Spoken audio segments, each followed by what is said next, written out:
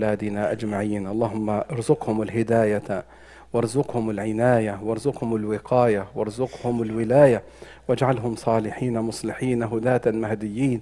استعملهم يا الله لدينك، واستعملهم لخدمة عبادك، واستعملهم للدعوة في سبيلك يا رب العالمين. اللهم أنقذ أهلنا في غزة، وهيئ لهم من يعينهم ويغيثهم وهيئ لهم من أمرهم رشدا.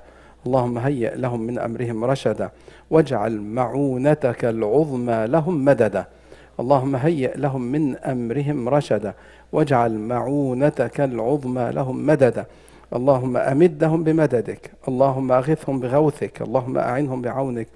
اللهم يسر أمورهم واستر عيوبهم ونور قلوبهم وآمن روعاتهم واستر عوراتهم وردهم إلى بيوتهم سالمين غانمين يا رب العالمين. وفرج كربة أمة محمد في كل مكان، وأصلح حالنا في السودان يا رب العالمين. اللهم أصلح حالنا في السودان وحال المسلمين في كل مكان.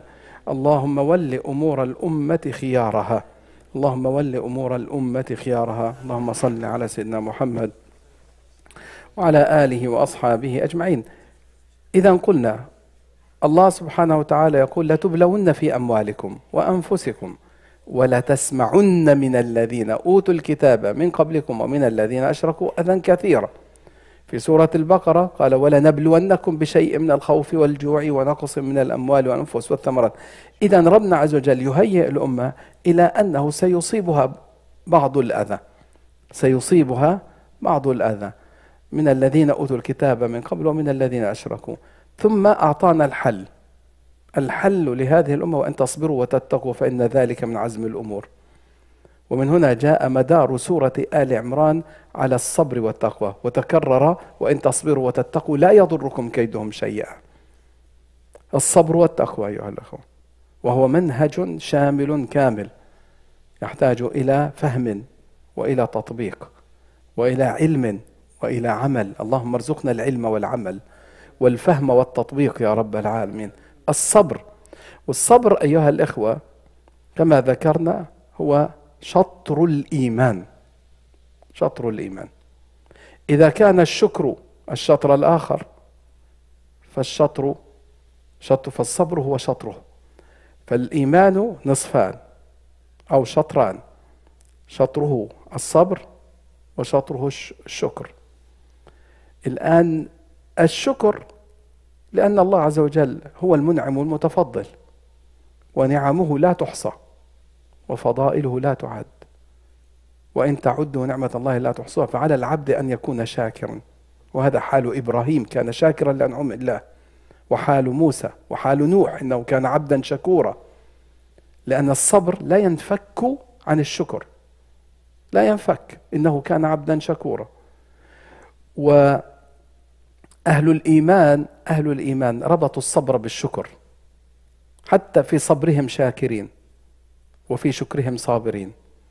فالشكر والصبر هما من الإيمان، والإيمان إذا كان هذا شطره وهذا شطره، والإيمان كل واحد، الإيمان كل، مثل الدائرة المتكاملة. فأنت يجب أن تكون صابرا شاكرا، صابرا شاكرا.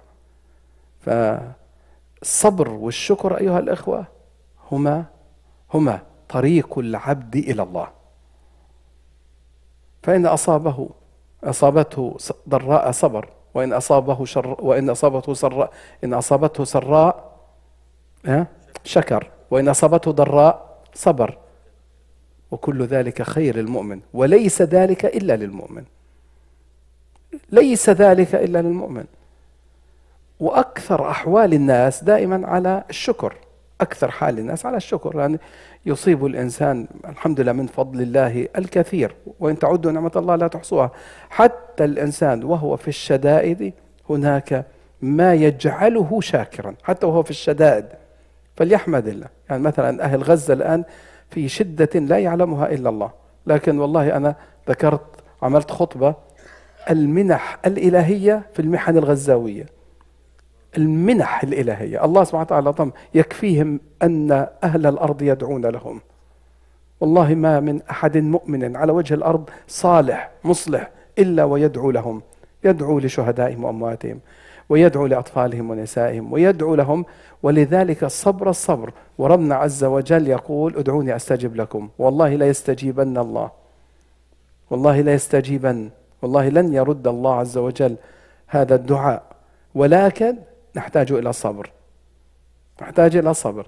فنحن حقيقة ونحن في الشدائد نحمد الله، لأن الشدائد هي نوع من اصطفاء الله للعبد.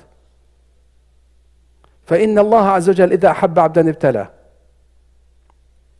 وإن الله عز وجل إذا اصطفى عبدا زاد له في البلاء. ويبتلى المؤمن على قدر دينه، وإذا رؤي في دينه صلابة زيد له في البلاء.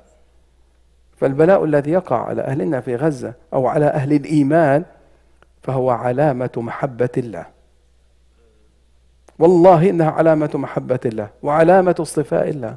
بعض الناس يظنون أنها شدائد وبلاء، وإنما هي اصطفاء، ويتخذ منكم شهداء، والله لا يحب الظالمين وليمحص الله الذين آمنوا. وسيجري الله عز وجل على صبرهم من الخير والبركة ما لا يعلمه إلا الله. سيجري الله، بل أجرى الله وجرى الخير وبدأ الخير، وهذا الخير بداية إن شاء الله نهايتها الخير كله والعطاء كله والمنح الإلهية التي لا تنقطع.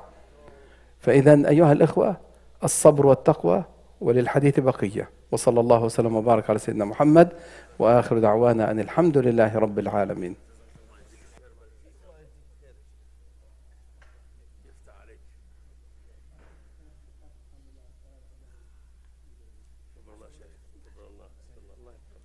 مبارك يا أخي، بارك الله لك يا أخي، ورزقت بره وشكرا واحد، وجعلنا من الصالحين.